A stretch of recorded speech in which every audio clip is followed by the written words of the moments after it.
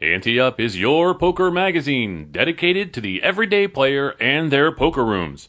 Pick up a free copy at your favorite poker room nationwide each month. But Ante Up is much more than a magazine. Visit anteupmagazine.com daily for breaking news and each week download our award-winning PokerCast. Join us on our action-packed poker cruises to exotic destinations. Ante Up, it's your poker magazine.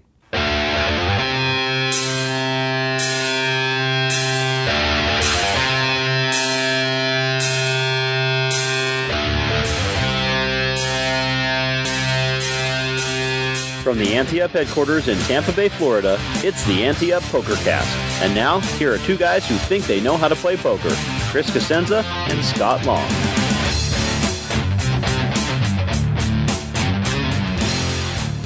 It's August 31st, 2018. You're listening to the greatest PokerCast that was ever invented. I'm Chris Cosenza. And I'm Scott Long. And you're home. You are home. Home briefly, yes. Home briefly. You're away more than you're here. I have a 5 a.m. flight. Who booked that? That's ridiculous. Where are you going now? It's not for us. No, Columbus. Okay. I see. The Ryan Day era begins. Oh, yeah. Oh, jeez. Don't even get me started on college football. Don't get me started on a lot of things. I'm not here to talk about a lot of things today. The first time I've ever heard not to get you started on anything. I know. I'm depressed. I'm bumming about a lot of things today, and I don't want to get into it on the show. We should probably just talk about poker because I'll drone. Well, that's good because this happens to be a poker show. We got a lot of poker content today. So there's a lot of poker. You're in luck. Some of it I'm going to have some serious things to say about. Some of it I'm going to be like, yeah, why are we even talking about this? And other stuff I'm going to be like, wow. So get ready. Buckle in. You're previewing a roller coaster ride today. Can't wait. All right, start with the Ante Up Poker Tour. We just wrapped it up at the Atlantis Casino Resort Spa in Reno, Nevada, and had one of our best final table stories yet, which we'll get to here in a minute. But it ended up being a fantastic series. Looking forward to having them invite us back out there. Just had a blast out there, not just at Atlantis, but also the whole Reno area. It was a lot of fun. But as far as the tournament, we met every single guarantee, including the $1,100 buy-in main event. We hit the number right on the head there, but most of the rest of them we beat comfortably, so that's always good. And the main event saw a lot of entries from our friends at Thunder Valley, and 7 of the final 9 players were regulars there. That's always good. I mean, it's only a 2-hour drive there, but it's kind of cool now that we've got all these tour stops where I'm seeing the same people now. So you said the 7 of the 9 were regulars at Thunder Valley, right? Yeah. Yeah, okay, I wasn't sure what you meant by that. Okay, so those guys could literally be 1 hour away from both places, and it could be pretty simple for them to. It just depends how fast you drive. Yeah, that's or whatever. Not everybody gets a Chevy Camaro rental car like I did. I know. But yeah, no, it's very convenient. I mean, there's always a lot of crossplay there. I mean, you get a lot of Reno players in Thunder Valley as well too. It just depends on the weather. In summer, it's fine. Yeah, over that mountain. But it's also nice to see a lot of Bay Area players made the way all the way over to Reno. I mean, again, that's not a bad drive from the Bay Area to Thunder Valley, like 2 hours, but then it's another 2 hours to Reno. So that was the commitment. And we had a lot of San Francisco, San Jose players that I noticed there, including our main event winner, which we'll get to in a minute. So cool. In fact, actually, we'll get to it right now. So our champion is a name you'll recognize from our last event. And if you have a copy of our current issue of Ante Up Magazine in your hands right now, that's the guy. Unreal. Ahmed Laham was so excited after winning the Ante Up World Championship in July that he looked at our complete schedule for more events to come to. And with the Atlantis only 2 hours farther east than Thunder Valley, he drove over to enter. He lives in Redwood City over in the Bay Area, where he's engineering logistics or some other kind of thing. I have no idea what it is, but it sounds impressive. Really smart. So he advanced to day 2 with almost twice as many ships as the player in second. That's always amazing to me. I mean, it happens quite a bit, actually, but it's always amazing when I see it. And then I woke up that morning and I'm like, oh, my gosh, somebody's got a huge ship lead. I'm like, oh, my, I'm on. Oh, man. And if you have that copy of the magazine in front of you, you've probably read the article where I'm stayed up for 48 straight hours, pretty much, to win the world championship. Couldn't get a room last time. I just stayed up and played poker. You know, that's what you do, right? Yeah. So I saw him earlier in the tournament, and he waved at me, and I'm like, hey, you get any sleep? And he's like, nope. Oh. So after he won, I asked him more about it, and he said after he advanced to day 2, he went and played 1-3 no limit until the daylight broke, and then got a couple hours sleep this time before day 2 started. And talk about a roller coaster ride. When I got down to day 2 and looked at the field, I think they brought like 26 players back. I was telling some of the tournament staff that Imad was our world champion, and I'm like, watch him, he moves chips, and he does. He goes up and down. He knows how to move chips around the table, and he always ends up with them on his side. But with 2 tables left, he lost a 1.25 million chip pot. A guy flopped trip 6s on him, and he thought his pair of 10s was good, and it wasn't. And so for anybody else, that would have been devastating. But I'm like, I told somebody when I saw it, I'm like, don't count him out yet. And that's exactly what happened. He hunkered down, built his stack back up, and with 4 players left, he was just slightly behind the chip leader, and they started seriously talking about an ICM chop. It was almost ready to collapse, Chris, because no one could figure out what to do with the title, the trophy, the seat in the 2019 World Championship, and the cover of the magazine. And eventually they were like, all right, we're going to play it out. And then Imad said, hey, just take $16.50 off of my share and we can be done. And they're like, okay.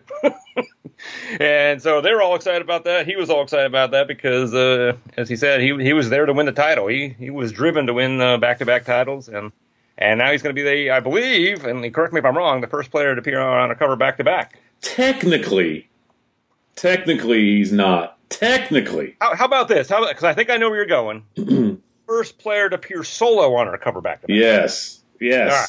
Yes. Do you know who's been on our cover the most in some form or fashion?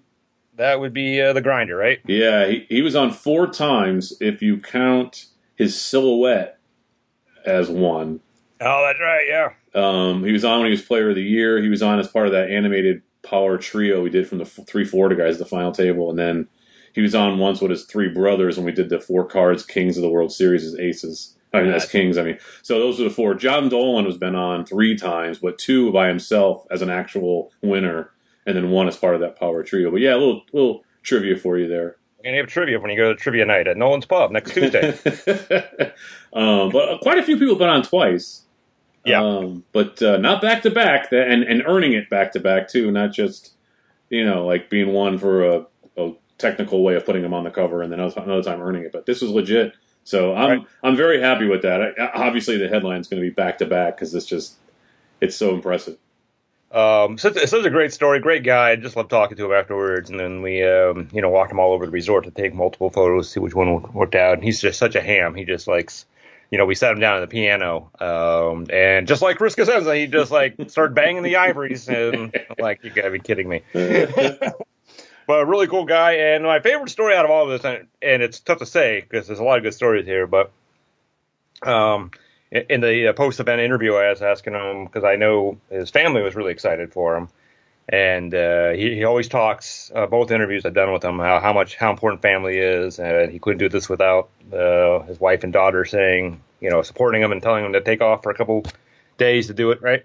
Right. And my daughter was so excited, and she's a high school senior this year, and she's like, he was so excited, she was telling all her friends that I won, and now I'm going to end up going to the school to teach a class on poker odds. Wow. That's pretty cool. Yeah. Sweet.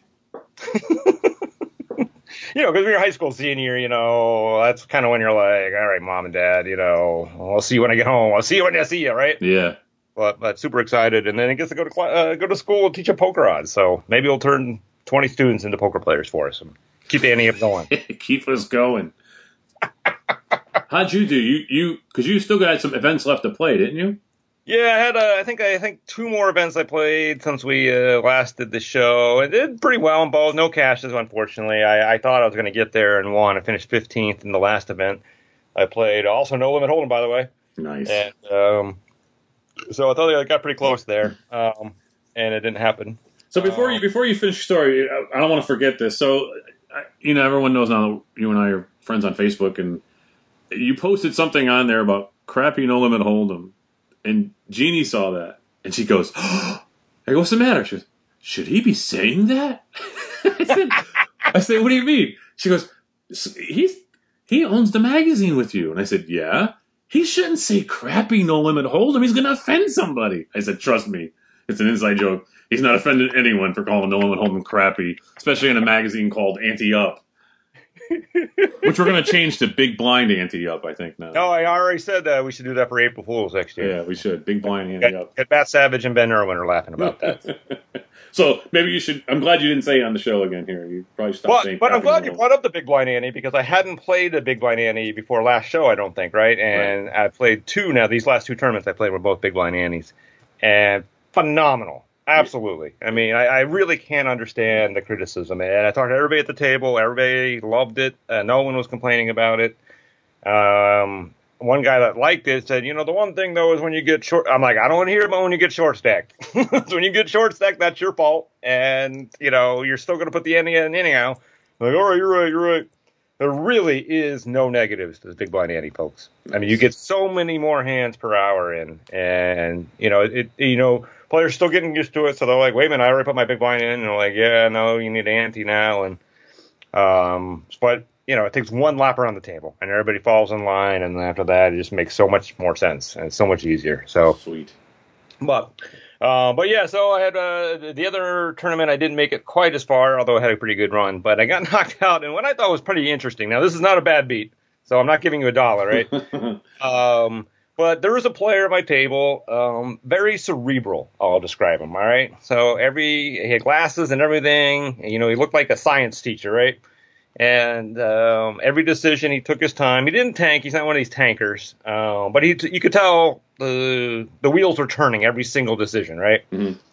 And so there was again, I'm shoving now with 20 big blinds, right? Which freaks everybody out there. But so I shoved in with like ace queen, and I got to him, and he took forever. Forever in the sense of how quickly everybody was acting there, right? Yeah. Spent a lot of time thinking about this, and eventually folded, which is great because I never want to see a flop with ace queen, right? I'd rather just pick up the blinds. Mm-hmm. So I took that, right? And then, I don't know, a couple orbits later, I shoved with queens. Snap calls me with ace 9 offsuit.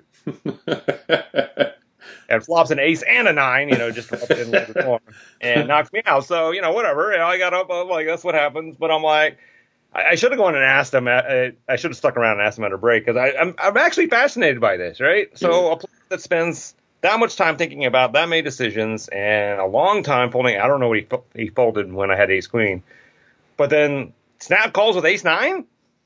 Yeah, that's bizarre. That's really bizarre. And we were like, I was like seat 7 and he was like seat 3. So, I mean, we couldn't really see each other. So it wasn't like, I suppose there was some kind of tell he could have got on me. But, I mean, we weren't on each other's line of sight at all. So it's hard to get physical tells. I mean, that's the only thing I could think of. Like, maybe I did something that made him think that I was strong. But, I don't know. I was shoving like every hand. So, what does that mean? But no, it would just kind of surprised me that he made that quick a decision with ace 9. I don't fault him for calling. He had a lot of chips, but I guess maybe it depends on. Did you make your stereotypical comment about people wearing glasses being brainiacs to him, and then he got pissed off at you and wanted to call and knock you out? Actually, yeah, I was mocking people's glasses the entire time. Yeah, that's what I figured. So if you were mocking him, he's probably just mad, saying, "Screw you! You think I'm smart? Here's a stupid decision." And then knocked you out. But that is bizarre. Ace 9. Jeez. But so yep, that was the end of it for me. But man, I made a lot of money in the casino too. So I came home a winner. So good. But great resort. I had a great time. Loved the staff there. Loved the players. And hopefully we'll be talking here shortly about going out there again next year. So nice. All right, a little bit serious, and then we're going to finish with some fun. So, okay. If you don't like it when we get serious, just, go get a sandwich. We'll be back here in 5 minutes or less. All right, Poker Hall of Famer and former WPT host Mike Sexton said that in light of this week's shooting at an esports competition in Jacksonville, that he expects casinos will soon install metal detectors to protect their patrons. After the shooting, he tweeted, "It's a sad state of affairs, but it should be obvious by now that we want to curb senseless shootings inside buildings anyway. We need to install metal detectors at every school, arena, and store building where there is substantial traffic.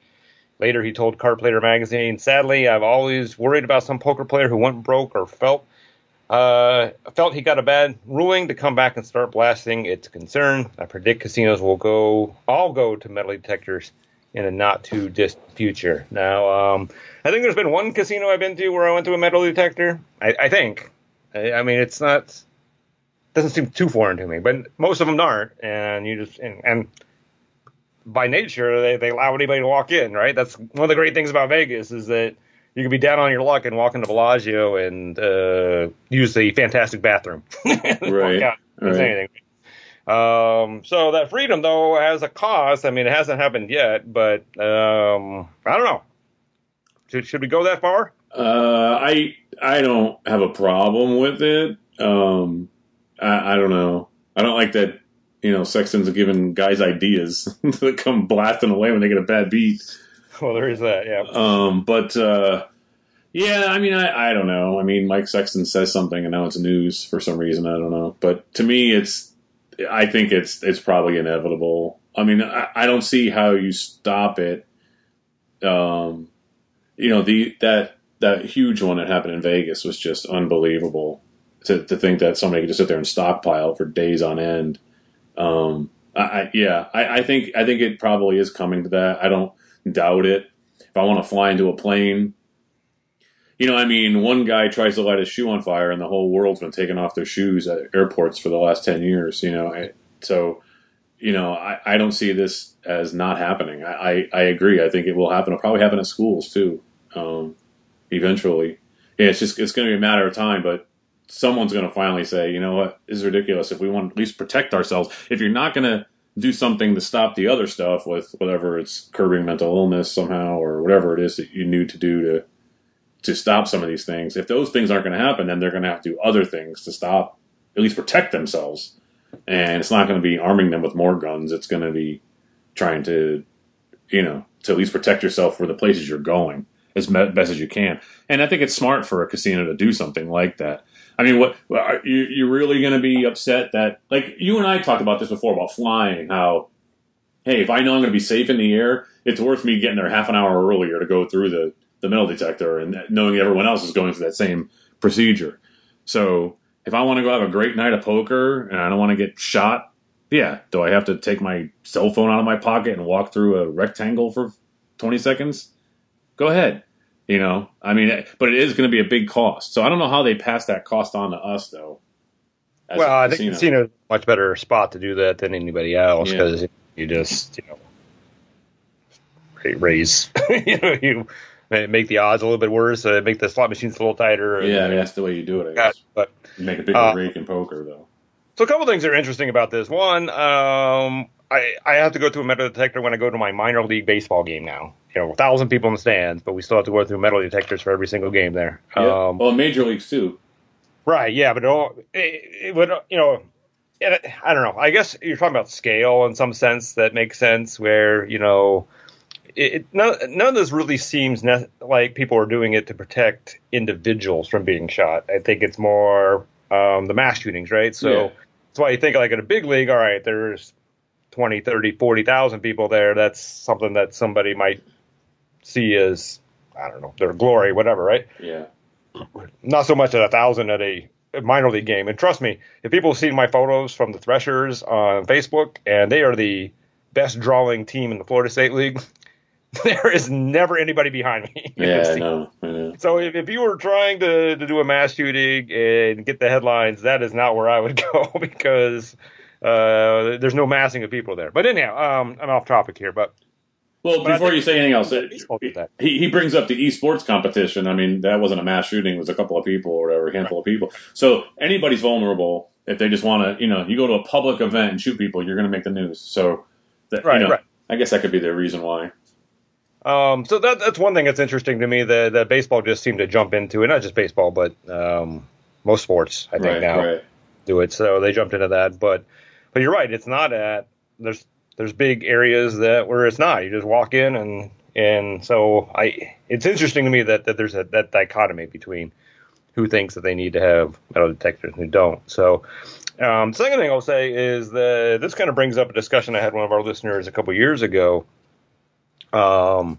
and he's a concealed carry person, and he was concerned that at one of the poker rooms he walked into, there's a prominent sign at the out front that said "No firearms allowed inside," and he thought that was a green light for a deranged person to shoot because he knew there would be no good guys with guns inside to stop him, right?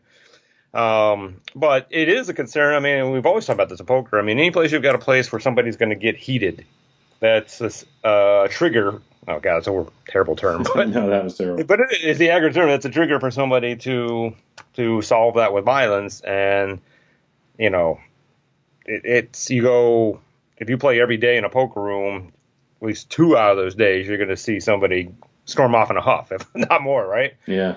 So it is an interesting concern that, and that's what it sounds like it happened in this esports thing. And I got upset they lost, and instead of solving it the way most of us do it, he solved it the new way of solving problems, I guess. So, Yeah.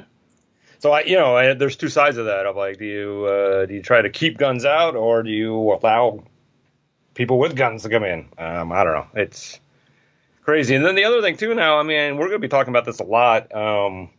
Is the 3D printers for guns now. Yeah, I was going to bring that up, but I wasn't sure how much more I wanted to talk about this. But yeah. Well, I mean, what's fascinating to me about this now is, there's lawsuits to stop it. I'm like, and I'm laughing. I'm not laughing because it's not funny at all. But, we all know that if you pass a law to ban something, that's not going to ban it, right? Right. If you want to smoke pot now and you're not in a state that you can't get it, I mean, you can smoke pot. So, or whatever it is you want to do. So the fact that they're trying to keep people from selling plans for 3D guns, it's ridiculous. I'm sure you can get them right now somewhere. You're going to be able to.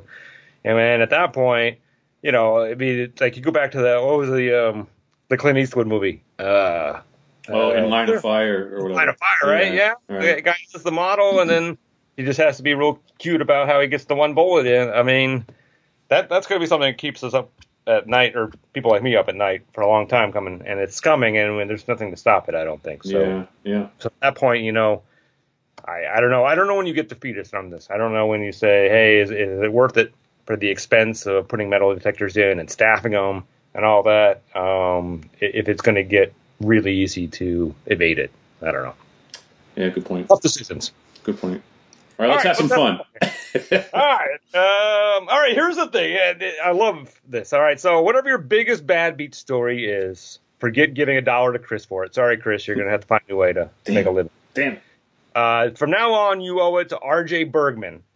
He was playing 1-2 no limit at Casino del Sol in Tucson, Arizona, when his pocket nines flopped quads. Another player had pocket tens and had flopped top boat. And with minor action on the turn card of Jack of Diamonds, the river brought the 10 of Diamonds, and Bergman and the player with now quad tens turned their hands over for a share of the $18,000 bad beat jackpot. But wait, Chris!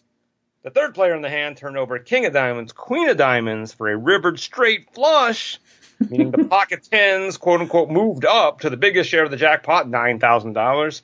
The straight flush player took the smaller amount, $4,500, and Bergman, who had flopped quads, had to settle for the table share of $665 with the third best hand. This is just insane.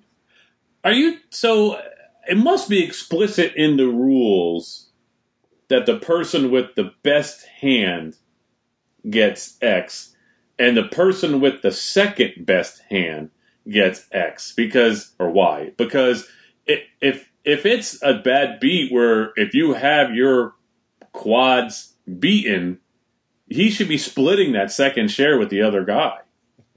Am I wrong? I don't understand that. It's a bad beat jackpot. It's not a worst beat jackpot. But Right, so it's a bad beat. And it says as long as you have quad nines beaten, you get a share of that money. You get it doesn't say, unless it says explicitly in the rules where the first hand wins, the second hand gets the other half or whatever, and then the rest of the table. You know what I mean? He should be splitting that money with the tens. That's a very good question. I'm sure our poker professionals our poker room professionals that are listening might weigh in on that. But it's possible that no one's ever anticipated this happening. I've never heard of this happening. I mean, I'm sure it probably did at some point. But I'm like, this is there's so much crazy about this that it might be so crazy that it's never been addressed in that. Yeah, that is, it should be. I mean, the guy got $665, but he really should get $4,500. And I don't know if I were him, what I would Well, do. But what do you do? What do you tell the guy with the pocket tens then? So they both had bad beats. They both they split that share. Just like if you both win a tournament or whatever. He's not going to get $4,500. You get $2,250 then. No, the pocket tens guy gets the most. So and then the other two split right. So they both get $4,500. The other guy who won the hand gets $4,500. They all get $4,500. 9,000. 40, and the other two split the $4,500. I get it. All right. So the tens and the nines would get $4,500 each, and the winner would get $4,500. They all get $4,500. See, when you lose the hand, then you're the winner of $9,000. Right. So the pocket nines should get the $9,000 split with the tens. They should both get $4,500. To me, I don't understand how that guy doesn't get money, because they say this is what you need to do to qualify. You have to have quads beat by quads or a straight flush. Well, I had quads beat. Doesn't say I got to finish second in the hand. It says I have to have quads beat, and his quads were beat. That guy should not get $665. That's all. Very interesting. You know what? I'm going to have to go read some of the bad beat verbiage now. Yes, please. But please do that, because I think this guy's got a case. If they don't say explicitly the hand that finishes second gets the most, and the hand that finishes first gets the second most, and then all other hands get the table share. If it doesn't say that explicitly, he's got a case on his hands. But I'm just bringing it out, sending it out there, whatever. Okay, Ante Up updates. So we have 6 more upcoming Ante Up Poker Tour events with 5 opportunities to play your way onto the cover of Ante Up magazine, and more to be announced soon. Here's where we're going next. Deep Stack Series at the Venetian, Las Vegas, September 3rd to the 23rd. Pearl River Poker Open at Pearl River Resort in Choctaw, Mississippi, October 25th, November 4th. Bequiva Hotel and Casino near Phoenix, March 23rd to the 31st. Ante Up World Championship and Ante Up NorCal Classic at Thunder Valley Casino Resort near Sacramento, California in July of 2019. And the Wild Horse Pass Hotel and Casino also near Phoenix, November 11th to the 16th. Our 2019 Ante Up Poker Cruise schedule includes a 16-night Panama Canal crossing, an 8-night Southern Caribbean adventure, and 2 shorter weekend cruises. Passengers on all sailings get a 1-month membership to advanced poker training and a quick reference poker odds card from thegamblingschool.com. For more information, visit AnteUpCruises.com, and you can still actually get a cruise, a cabin, to our October 29th sailing out of Tampa, believe it or not. Well, 2 months to go. Yeah, still got time to get one. All right, find yourself in a situation at your favorite poker room or home game and you're not sure what the proper ruling should have been? Email us at podcast@anteupmagazine.com. We'll have Hollywood Casino Toledo Director of Poker, Elliot Schechter, tell you how he would have ruled. This week's prize is a 30-minute telephone lesson and workbook from Thomas Gallagher Casino Seminars, specializing in poker odds and math at poker911.net. Comes from Bob Morrisroe. He says, on the river at a home game, I was last to act and player A bet. Before I could act, the player next to player A showed his mucked cards just to player A. I had enough to raise, so I asked what the deal is. If I call or fold, it's significant. The other player ruled that if I raise, they would then show me the mucked cards. I wasn't comfortable with this for 2 reasons. 1, if I raise, then player A knows what I don't have and has an advantage. For example, the river is a 7 and mucked cards were 7-7. Assuming that would have been top set and the nuts on board, my opponent knows I don't have the nuts and can re-raise me, taking away my ability to represent that. 2, sticking with the 7s example, if I raise and then see the mucked cards and realize I have the nuts on board now, I have an advantage. I know there are rules for accidentally exposing cards, but I did not find anything in the TDA rules addressing this specific issue. In my opinion, when the cards are exposed to player A only, both players will never be on the same level playing field, and therefore the river bet should have been taken back and checked down between us, especially given the fact it was a home game between friends. All right, Elliot says, apparently the other players in your home game are big fans of using Solomon's cut-the-baby-in-half solution to solve every inequity. Their point is that since he bet without having seen the third player's card, you shouldn't see the cards until you bet either. This is flawed logic. Your first reason for not agreeing with their solution helps punctuate their argument. Since it is possible that the folded cards are relevant to the board, your ability to make a play may be stifled. To continue with this line of thought and bridge it to standardized rules of poker, your opponent received information to which he was not entitled at a pivotal moment in the action. The only correct remedy here is for you to get to see the cards before you act, on the river. If a final betting round was canceled, every time someone showed their cards to a bettor after a bettor was placed, the players would take angle shots at players they didn't like to prevent them from getting paid off on good hands or prevent their friends from getting bluffed off the pot. I recommend that in a home game, in player dealt poker, all discards must be given to the player shuffling the deck at the end of the hand for the purposes of mucking dead hands, no exceptions. Man, you annihilated that. You read some words in there that weren't even there. Well, here's the thing: is I got braces now, so I'm learning to talk with them. So you're wearing them while we're doing the show. Take them off. And I couldn't talk before, right? So it's only gonna be worse. No, I got to keep them on for 22 hours a day, so I get them off of here quickly. Wow, so. 22 hours a day. Yeah. Okay, well, there's an hour for the show here, so take one off. They're like, you just take them out to eat, and I'm like, well, I eat more than 2 hours a day. That's sad. But I've seen your stomach lately. It's true. Well, I agree with Elliot, though. That's absolutely right. There's no reason why you shouldn't have seen those cards. There's no reason for one person to get to see those cards, because if there's more action now, he's got an advantage, and it doesn't help. There's no reason why you should not have seen those cards. Bob should have seen those cards. Well, it's one more reason that players need to learn not to show their cards at any point. Yeah. Again, it's this, hey, oh my gosh, woe be me, look what I'm folding. Forget that. If you're folding, you're folding. At the end of the hand, again, is your buddy really going to believe and not believe that what you tell him you had? And if he does or doesn't, who cares anyway? You're playing poker. You physically show him the pocket tens. You can't wait till they have to say, oh my gosh, I folded pocket tens there. He's going to go, no, you didn't. Oh my gosh, it just drives me crazy. I don't do this. I don't understand why other people do. I mean, I guess in some level I understand why people do it, but they shouldn't. Yeah, they shouldn't. Just quit doing it, and then you don't cause this problem, because this is really a big problem now, right? So let's assume that player A here didn't want to see those cards. He didn't ask to see them, right? Right. And so now the guy showed it to him, and now he is at.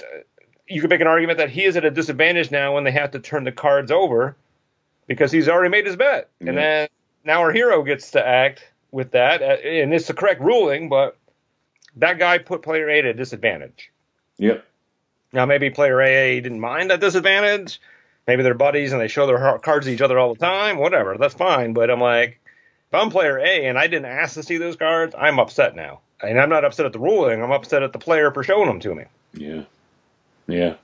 So you can just avoid all this by not being a Deutsche Bank. Just fold your cards and then tell your buddy afterwards, I had tens. I promise you I did. Man, when was the last time you said Deutsche Bank on the show? It's been a while. I don't think it's been like 3 months, maybe. Got to get you to say all juice. We have a new O'Malley's move. Here it comes.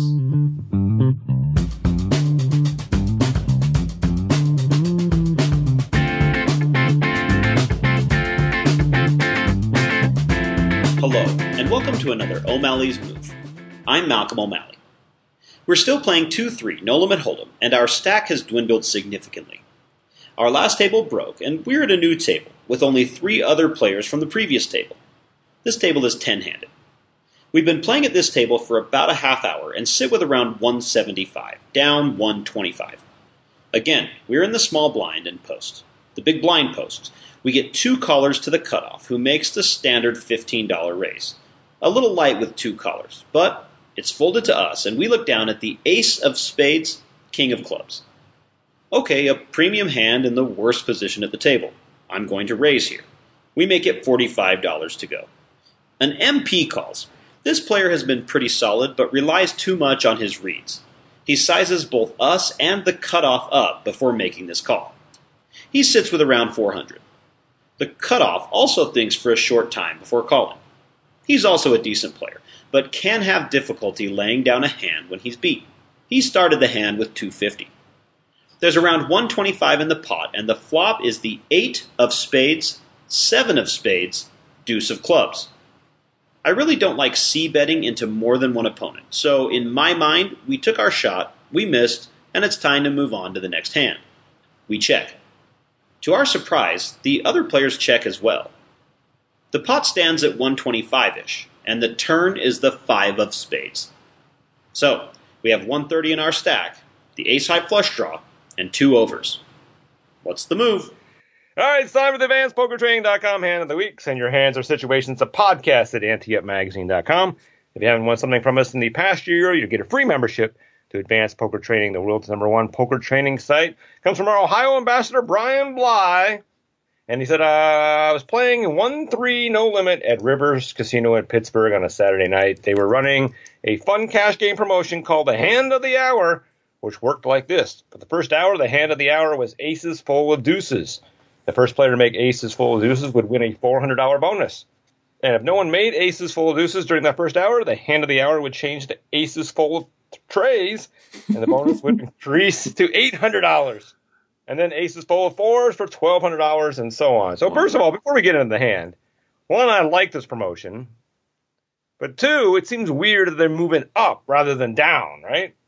I guess if you move down, you're going to get a lot of money in there, right? Yeah. If you move up, you're building up a big pot. If you move down, it's going to be hit rather easily. Yeah, it's probably more likely you get more, spread the money out to more people. More $400 get hit than $2,400. Although, you know what? It is still a Hand of the Hour, so it's still a specific hand that needs to be hit. It's not very difficult to hit aces full of deuces. So, you know what I mean? It's a specific hand. So I guess it really doesn't matter. It probably could go down. Probably the same effect. I mean, it's going to be it's hard the to hit rollover quads. that makes the big difference. If they didn't roll it over, and if no one hit that hand for that hour, then you pick another hand and it's still $400. That'd be different. But it rolls over here, so so if you made it royal flush of hearts, the chances of that hitting in a week are pretty weak, right? Okay, so you're almost guaranteeing that it's going to go to 800, and then if you make it a straight flush, you're almost guaranteeing it's going to be 1,200 before someone hits, and then all the way down. So Oof. I guess if we went that way, that's kind of the good middle ground between a bad beat jackpot and a high hand promotion. Because we're always talking about how much we like high hand promotions because they're easier to hit and smaller, and that goes back on the table, and the bad beat jackpot goes to buy a boat, right? Here, I mean, now you're slowly moving. You're still getting people playing because there's a chance of hitting it for $400, but they also know it's unlikely anybody is. So if they keep playing for a couple hours, they'll get to a hand that they can hit, and it'll be a bigger amount. Again, not life-changing, but I don't know, interesting. All right, so Brian says this hand came up during the 6th hour of the promotion. The bonus had ballooned to $2,400 for whoever who could make aces full of eights. The dead man's hand. The blinds posted, and there was a straddle to $6. There was a fold, and then a call, and then it was on me in middle position. Said I was having an uneventful evening. I had bought in for $200 and sat with $201. Well, I hope the cocktail waitress is coming. Then $200, right? Yeah, I knew that was coming. And he looked down at ace-8 offsuit. Am I supposed to say something here? Sure, I guess. You don't have to. You can just... I just didn't know this was an actual hand of the week. It sounded like it was. Is it hand of the week? It's going to play out. Okay. I don't know. I mean, you're trying to make that $2,400. You got great poker odds to play it, so I'd call the straddle, I think, just to see what flops. If it flops 2 pair, you're off to the races. If it flops an 8, I'd be cautious, but I'm not raising with it, I don't think, because you don't really want people to fold and give you the money because you can't make the $2,400. That's the whole reason you're playing the hand. Yeah, so this is one of those examples of why some people don't like these kind of promotions because it changes the poker, right? So normally you would fold this hand, and now you're keeping somebody in, which is good if you don't hit it and you have something better, right? Yeah. Bad if they do hit it because they would have never played it before. So it works both ways, which is what I always tell people. So you just got to be cognizant of what the promotion is and how it affects. So, if I see some kind of board that has an ace and an 8 on it now, I'm going to be a little bit more worried than I would have been had that not been the hand of the hour, right? Right. All right. Our hero says this would normally be an automatic fold, but because of the hand of the hour, I decided to limp along, hoping to flop 2 pair or trip aces for a shot at $2,400. A young man to my left also limped, and the button folded, both blinds folded, and the straddler checked his option. The flop came ace-9 tray rainbow. The straddler checked, so as did the early position player, and now it's on us. It's got to go runner for us to hit the special now, which I don't think is going to happen. So I'm likely going to just bet here, and I don't know, half the pot or something, and just 2/3 the pot maybe, and then hope to just take it down. And if I don't, then be cautious. But I feel like I'm not going to make that $2,400 bet. So Let's just make enough of a bet to try to take the hand down now. Yeah, I think you make a good point. The mission of the hand has changed now, so we might as well try to win the pot now rather than win the 2,400. Although I imagine a lot of people would probably check here and hope to hit checks around and get that 8. But even then, at that point, you do have to, as you mentioned, runner. So yeah. All right, let's see. Our hero says, I decided to check and hoping of getting a free card I'm possibly approving on the turn. The young man checked behind, but the turn was not much help. A harmless 6. So our board now is ace 9, tray 6. And he said there'd be no hand of the hour for me. And once again, just checked us. Geez. It's a pretty harmless board, but I mean, I probably am betting here. It's just, I'm trying to figure out ace 9 tray, rainbow, and, I mean, if somebody had a hand that beat us, why wouldn't they have bet? So, I don't know. I feel like we're ahead, but cautious. So, I don't know. I'd probably bet, 15, because it's not really a draw out there, so 15 should take it down if nobody has anything. If somebody has something, then they're going to call or raise you, and then you'll know where you stand. But at this point, I think 15 is enough to take down a pot of, I don't know, $25, $25 in there, so $24. So I don't know. I think 15 is probably a good enough bet to take it down. I think we need to bet. I feel like if somebody had something that beat us here, they would have bet already. Already bet. Yep, absolutely. I agree. So, yep, I'm going to bet the same amount. So, we'll see what happens. All right, our hero says, I decided to take a stab. Maybe my pair aces was good after all. I bet $20 into the pot of about 25. But the young player announced a raise to 50. The other 2 players quickly folded and back on us. That's not good. We don't have a great kicker either. Well, we still have aces, and he didn't bet his ace earlier, so if he has an ace, then there's a chance that we're going to be out-kicked here. But it feels like if somebody had something better than that, they might have raised an ace 9. You know, they had the Cosenza they'd raise, maybe. Ace Jack and higher they might raise. So, I don't know. Maybe we are ahead still. I don't know. Maybe the guy just doesn't believe us, you know. And it's a smallish raise. It's a min, almost a min. It's a little more than a min raise. Geez. I'm gonna call. I'm gonna call and then see what he does on the river, and maybe I'll 2-pair. Who knows? Yeah, I guess what I'm interested to hear is if this player had an ace, why would he not have bet before this? I mean, he was in late position on a flop with an ace. No one showed any interest. Yeah. It almost makes me think that he doesn't believe us, thinks that we're taking a stab because no one else was showing interest and raising to see how serious we are. And, you know, sometimes that min raise will work in that case. You know, if you got nothing, then as soon as you put that raise in, the cards, your opponent's cards are in the muck already, right? And he's laughing, right? So it's a high percentage move to make at times. So, you know, heck, I don't know. And then, you know, what other kind of combination does he have? I guess, you know, you always worry about the sets, but, you know, maybe he has a set of 6s now. But other than that, nothing else really makes sense there. I mean, this is some kind of weird. There's even not even a weird 2-pair that makes sense in a $6 straddle pot, right? Yeah. You know, like 9-6 or 3-6. I mean, I don't know. I kind of feel like, you know, he could have like an ace 9, ace 10, but again, I think those hands would have bet too. So I kind of feel like we're ahead, but I don't feel like we're ahead enough that I want to re-raise here. I think I'll just call the bet and check the river and see if we go to showdown, and if not, you know, reassess if he makes another bluff at it, or what I think it's another bluff at it. So we're calling. Yeah, I think so.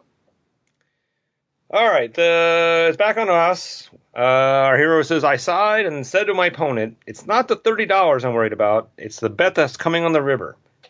So I was being completely honest. My opponent's reaction told me that he was confident, and I was almost certainly behind. I continued by saying, if you're up for it, I could put in the $30 if we agree to both check the river. Another player said to me, he won't have to check the river, he'll just bet it anyway. And I said, no, I don't think he'll do that. He seems honest to me. The opponent said, I can't agree to that.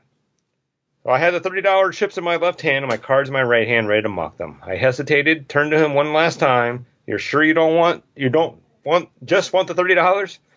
He appeared to be on the fence. He thought about it for a few seconds and said, yeah, okay, put in the $30. Began wrapping the table as a river card was being dealt. It was an 8, giving me 2 pair.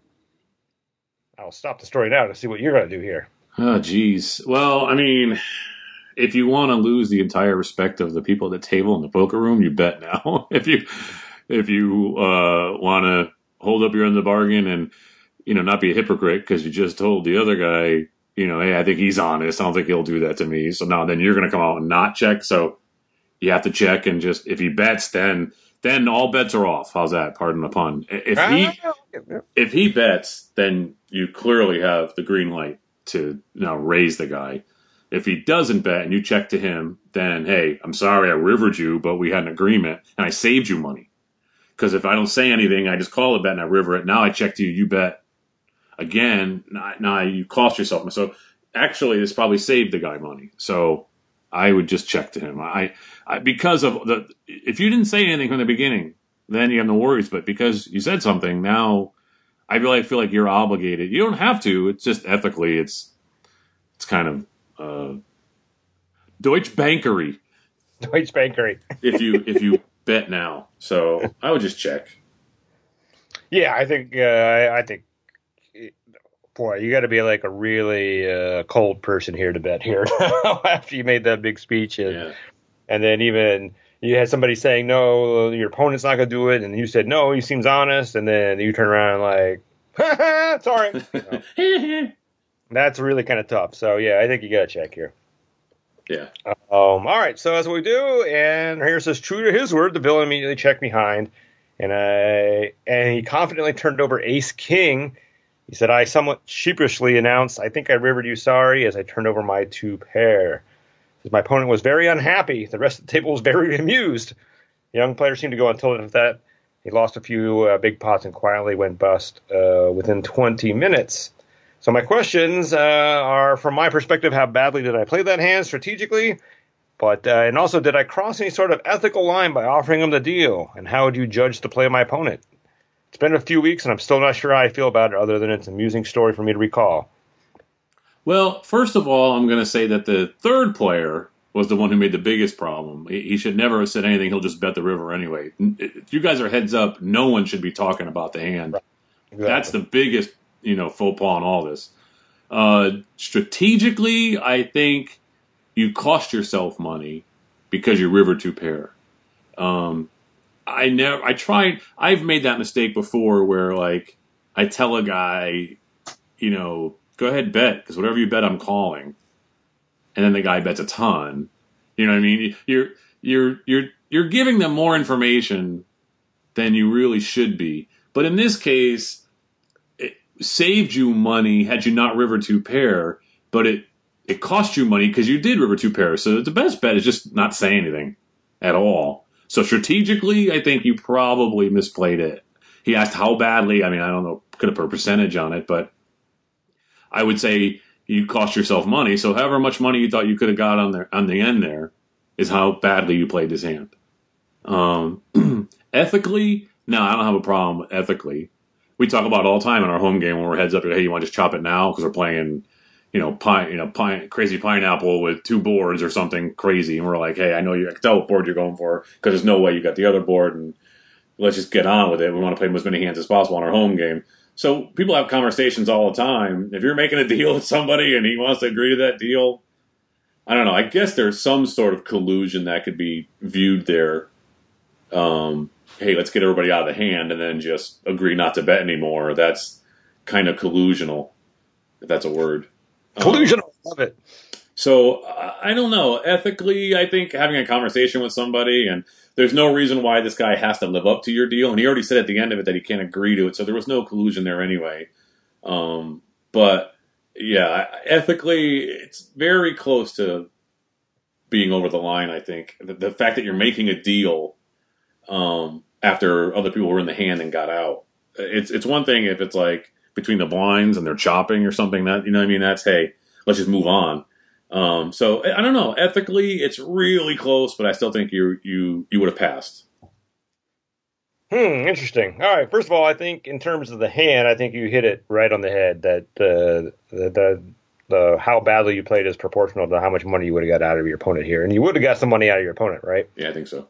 Because it depends. I mean, if you would have bet that river, which I guess is probably you're supposed to do there, it'd be a tough call at Ace King at that point, right? Because now you got to think, what does he have finally? What did he finally get now? And only had top pair. Although it's hard to imagine to be folding there in a 1-3 game, but so more likely maybe you check and then he bets one more time on the river and that's the money that you would have got. So it's probably not a lot of money either way, to be honest. So probably not that big a deal. Now, in terms of the ethics here, I mean, one, I don't like to talk at the table, so this is not a situation I would ever get myself in. I know lots of people like to talk at the table. I don't have any problem with this. I mean, he offered a deal and the opponent accepted it, and both lived up to the terms of the deal, right? So how can anybody be upset about this? From our hero's perspective, he was willing to wager $30 that he would improve on the river, right? Or that he wouldn't improve on the river and he might win with his ace high. Or pair faces, I mean, right? Right. And the opponent was wagering $30 that if our hero improved, it wouldn't cost him any more money. And that's what happened, right? So, they both bet $30 to see who was going to win and not get any more for winning. And that's what happened. So, I mean, I guess if the guy is really upset, I guess I would explain it this way. I'm like, had I called without that deal and then you bet and I raised you and you called, would you be happier? Yeah. I mean, he limited the amount he lost. I mean, this really worked more in his favor than it did ours. I mean, I guess you could make the argument that if he didn't accept the deal, he would have folded, but that was on him. He could have. He initially said, "No, I can't agree to that." And if he would have stuck to his guns, he would have won $25 instead of losing $25 or losing $55. I mean, yeah, I can see why this guy was unhappy that he got rivered, but he couldn't have been unhappy with what we did. And I mean, he might have been unhappy that the fact that he confidently shows Ace King, and then we say we think we rivered him when we know we rivered him. He had Ace King, and he didn't have more than two pair. So maybe that got him a little steamy. I don't know, but he can't be unhappy with the deal he made because you still called his bet, and he still could have, and he saved himself money. So if he bets on the river, he loses even more money. So, I don't think that. My thing is that I think someone else not in the hand could be upset by it. Because I don't know about that. You could turn to somebody and say, "Hey, so I didn't know if all this hand was going to cost me was a maximum of $30. I might have drawn out for the straight because I had a gutter." Or that's the thing that bothers people is once you're not in the hand anymore. I mean, that's a tough argument to make, isn't it? Because one, you can't make a deal when it's three-handed. You can only make deals when it's two-handed. So they made a deal when it's two-handed. Their heads up. They're allowed to talk and come up with whatever they want to. So if you want to be part of that deal, you shouldn't have folded, and then there wouldn't have been a deal. So it just it doesn't really pass the smell test if you got two guys making deals because they get everybody out of the hand and then they make a deal. So it's like, well, wait a minute, how do I know you guys aren't colluding now? Scott and I go to a home game, we know each other, and I know that if I make it 12, Scott's going to make it 36. We're going to get heads up. We're going to get that money in the middle from the terrible call. We float the guy intentionally. We go home. We split the money. There's a smell test here that it really doesn't pass when you make deals like that. We do it in the home game because we're all friends and we're not colluding. But, in this case, I don't know. It's at a casino in Pittsburgh. I don't know. I can see other people saying, hey, what the hell? How are you guys now getting heads up and spending only $30 if I knew it was only going to cost me $30 to try to hit my gut shot or to hit my open ender instead of it being $90 because I thought you were going to re-raise for $90 or, you know what I mean? I don't know. I can see people not being happy about it. It is a hard argument. I'm not saying they defend it. Well, you're right. Obviously, people get upset about everything at the table, whether it or not. So I'll agree with you on that. I would say if this hand had played out much differently, that would be a much stronger argument. If there was a lot of action on the flop and then it slowed down, and then they made this deal that'd be different, but there was like almost no action in this hand. So, but should there be black and white rules with stuff like this? I mean, you say, oh, who determines when it's enough action to make it ethically wrong? Who determines how much of that money? Oh, I only lost $6 on that hand instead of me being involved for 40 and then having to make a deal. At what point? Where's the line? So I think it really should be black and white. You should just. Well, I don't know. This goes back to this is why I don't talk. So Yeah. I don't cause these problems, but No but deals. yeah, I don't know. I mean, I don't think we need to go all the way to rules on this, but maybe. I mean, really, the rule should be in a room. I mean, are you allowed to talk at all? And if you are allowed to talk, what's the limitations on your talk? Are you allowed to make deals? Yeah, no deals. That's the thing. Run it twice or check it down or whatever it is. Okay, if you are, then do you need a rule after that for that? I mean, so that's a room by room kind of thing. So, I don't know. Certainly not a poker standard thing. Because then you could expand it to like tournaments when tournament's over and they wait for the ninth guy to get knocked out before they say, okay, let's make our deal now.